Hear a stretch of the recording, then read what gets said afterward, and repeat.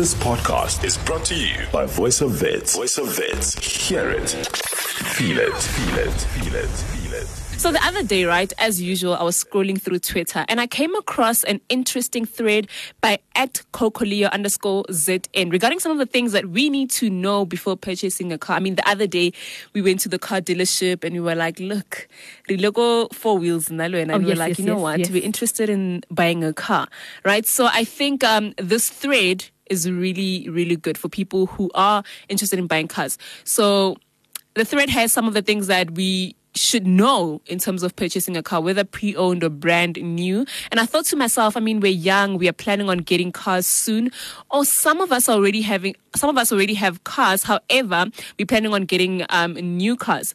So, known on social media as Coco Leo Antonio Rose had his first car at just 16 years old. And although he is a financial accounting graduate and entrepreneur who's been in business for over 5 years, he is definitely a car enthusiast who has taken the hobby of owning different cars since his first car, just to experience the cars himself. So he is definitely the right person to be advising us on what we need to know, what we need to do, and of course, what we need to avoid when purchasing cars. Leo Antonio, thank you so much for joining us this morning. How are you doing? I'm well, and yourself? You are great. You are speaking to Huitzi and Khomotso. Jumping straight into it. I mean, as young people, we often fall into the trap of wanting brand new cars as opposed to pre-owned, as people believe pre-owned perhaps may have some functional problems. Which would you say is better? Okay, so from my experience, especially as someone that can call himself the youth, I would prefer pre-owned cars. Reason being is because there's been studies that have proved that the South African market, technically, we are not a market for new cars. I mean, we've seen the price tags of new cars, and they're ridiculous, you know. I mean, a Polo these days is easily chasing 400 to 500. And as a first-time buyer, I don't believe that is something we should be spending on a vehicle, especially if you're going to start off your debts, you start off your life, you know. So I'm a strong advocate for pre-owned cars because pre-owned cars, the gap between the price range of them and new cars is completely different. You know, but obviously, like you said, pre-owned cars do have their uncertainties, they do have their faults, etc.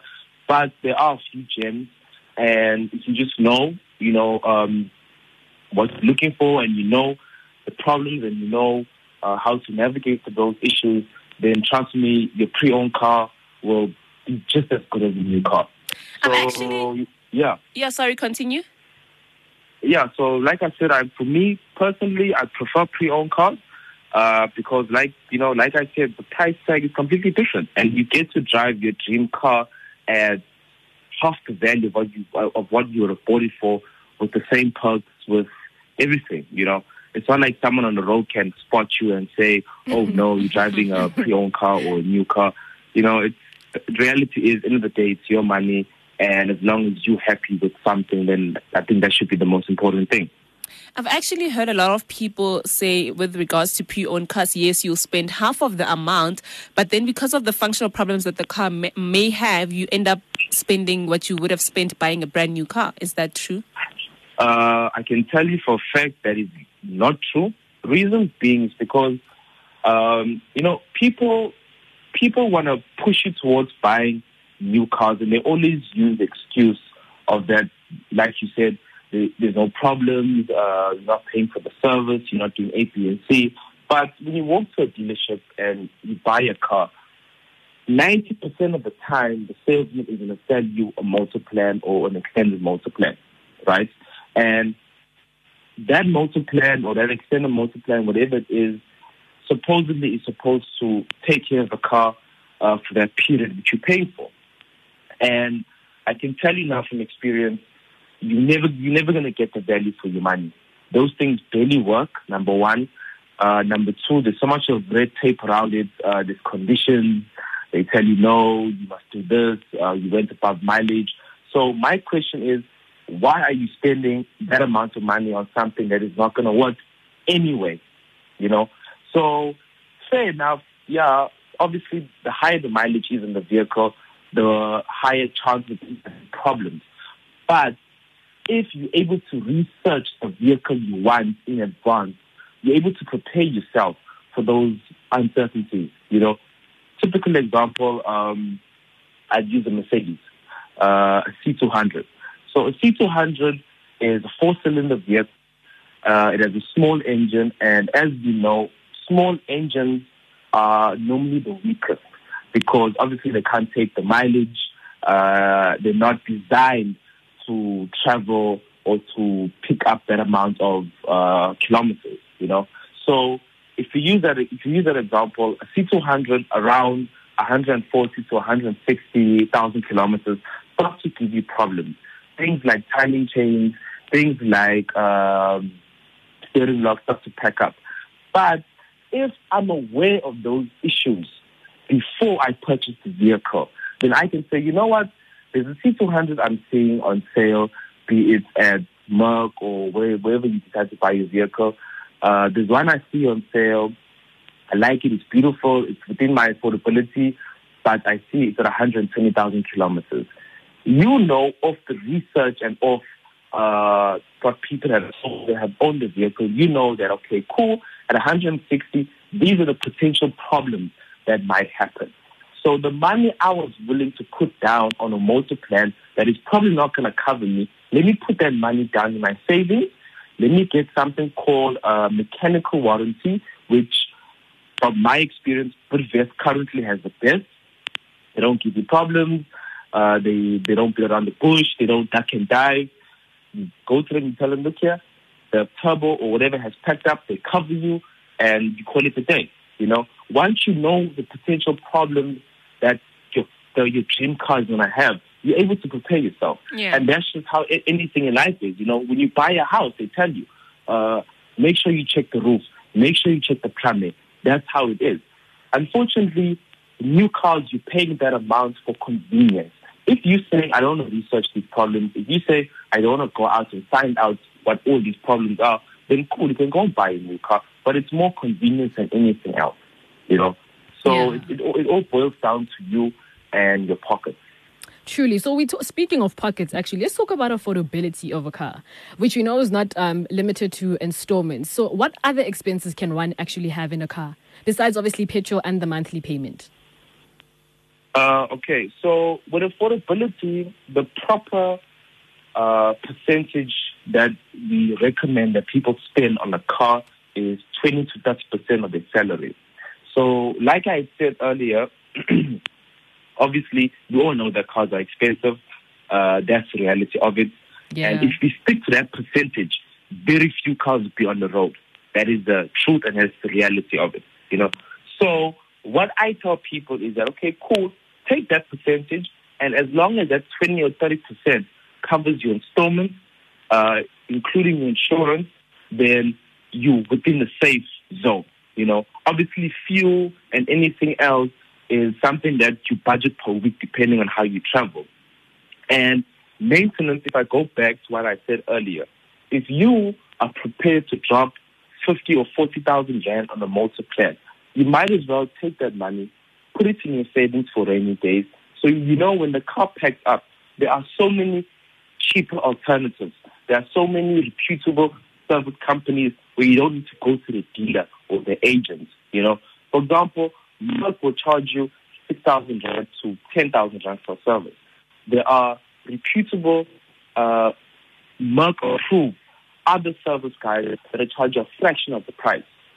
You need to ask yourself, where the dealer makes money is where I'm going to lose money. And once you understand that, you'll be able to see all the shortcuts and you'll be able to see all the loopholes in owning a vehicle. So are you saying that it's not compulsory to service your car at the dealership? Definitely not. Wow. Definitely not. The dealership or the agent don't actually make much money selling vehicles. Their core business is the servicing and the selling of the parts.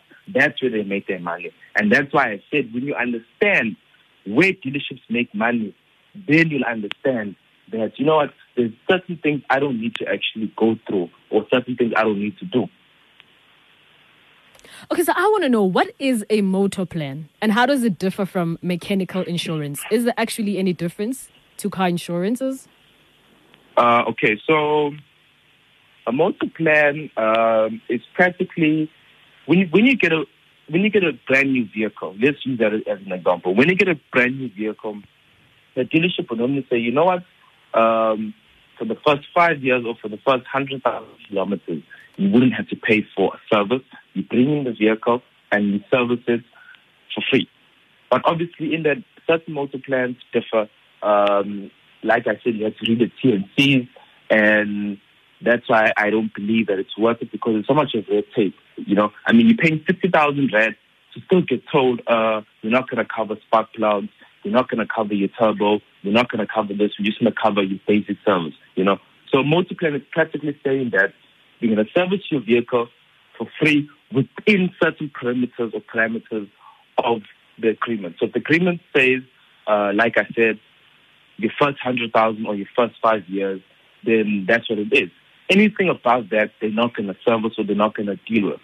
A mechanical warranty or mechanical insurance practically is they're not going to pay for your service, but companies like Bidvest will say, okay, fine, you drive a C200, these are the potential problems that might arise.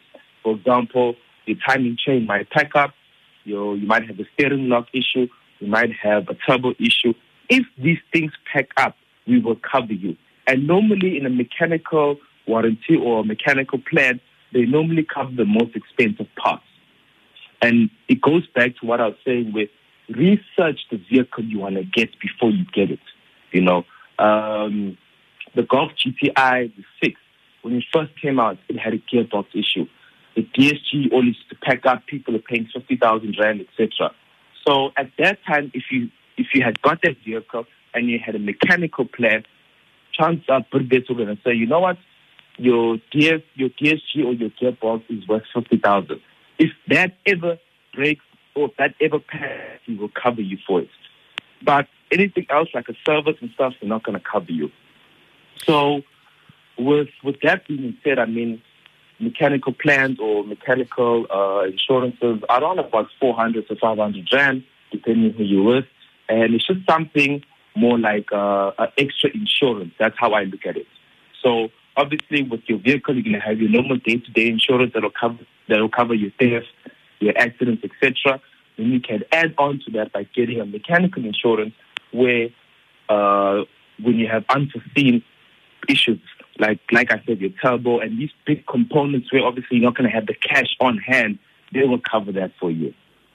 All right. So in terms of insurance, I mean, what factors come into account when insurance is being calculated, and how do you even know if you're being overpriced? With insurance, I think insurance has been a very difficult thing for a lot of people over the past few years, because obviously we've seen how insurance companies will do everything in their power to avoid paying you out.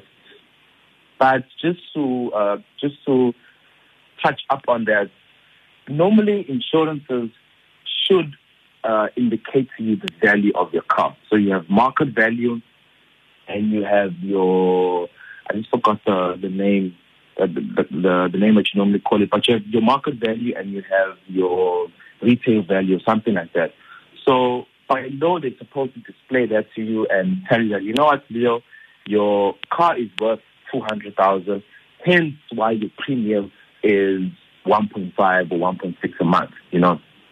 But just like a motor plan, just like anything else, you need to read or you need to understand your T&Cs, you know. Yes. Even if the insurance company that you're going through tells you, okay, Leo, you said you parked, your car is parked under a garage every single night, but the next day I claim that there's hailstone damage.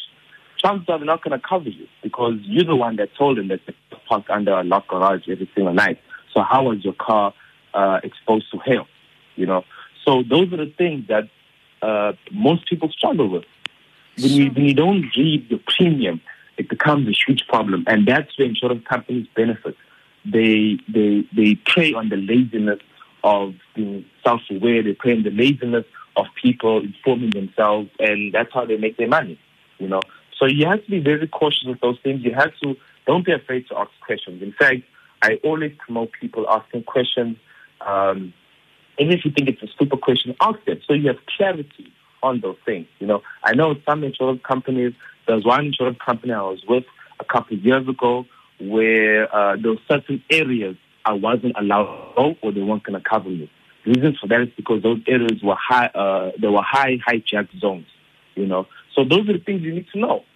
Sure. If you don't know those things and you get hijacked in, for example, Sandton or Soweto, and you claim they're not going to cover you because part of the policy says, Leo, we don't cover you in these areas, So like I said, it boils down to understanding the policy, it boils down to reading and just not being lazy and asking questions, and just don't be afraid to, want to know more information. I can definitely agree with that. I think our biggest fear as people is asking questions because we fear that our questions might sound a bit too stupid. But I definitely agree with you when you say we must ask questions. Unfortunately, we have run out of time. Leo, thank you so much for sharing your knowledge with us. My pleasure. This podcast was brought to you by Voice of Wits.